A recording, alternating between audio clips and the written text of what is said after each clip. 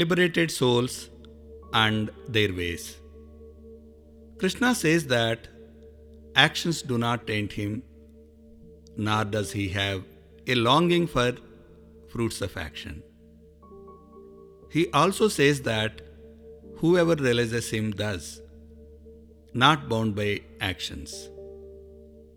This reinforces Krishna's words that we have right over karmas, but not over karmafal.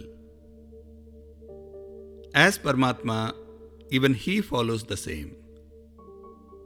Krishna tells us that he is the non-doer, even though he created various divisions among humans, hinting at the absence of kartapan, which is sense of doership. He further said that liberated souls in ancient times acted with this understanding of his transcendental nature. He suggests that we perform our duty following their footsteps.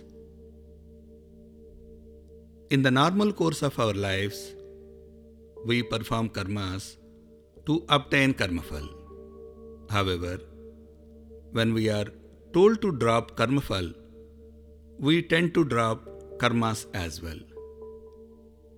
Krishna here reveals a completely different paradigm for renunciation, where he advises that we continue doing karmas, but by dropping attachment to both karmafal and kartapan.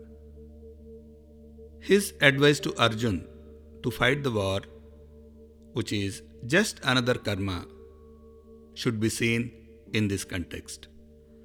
It is a difficult task to consciously drop kartapan in our actions, but all of us often act without kartapan when we are deeply involved in activities like dancing, painting, reading, teaching, gardening, cooking, sports, and even surgery.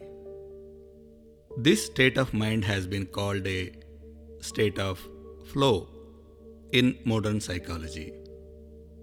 The essence is to recognize such beautiful moments and to keep expanding them in all walks of life, with the realization that the universe will resonate with our efforts.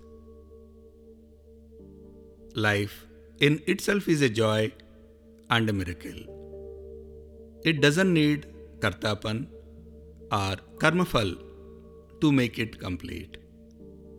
We attain liberation from bondage of action when we drop both kartapan and karmafal and become one with Paramatma. Next in the series is karma, akarma, and vikarma.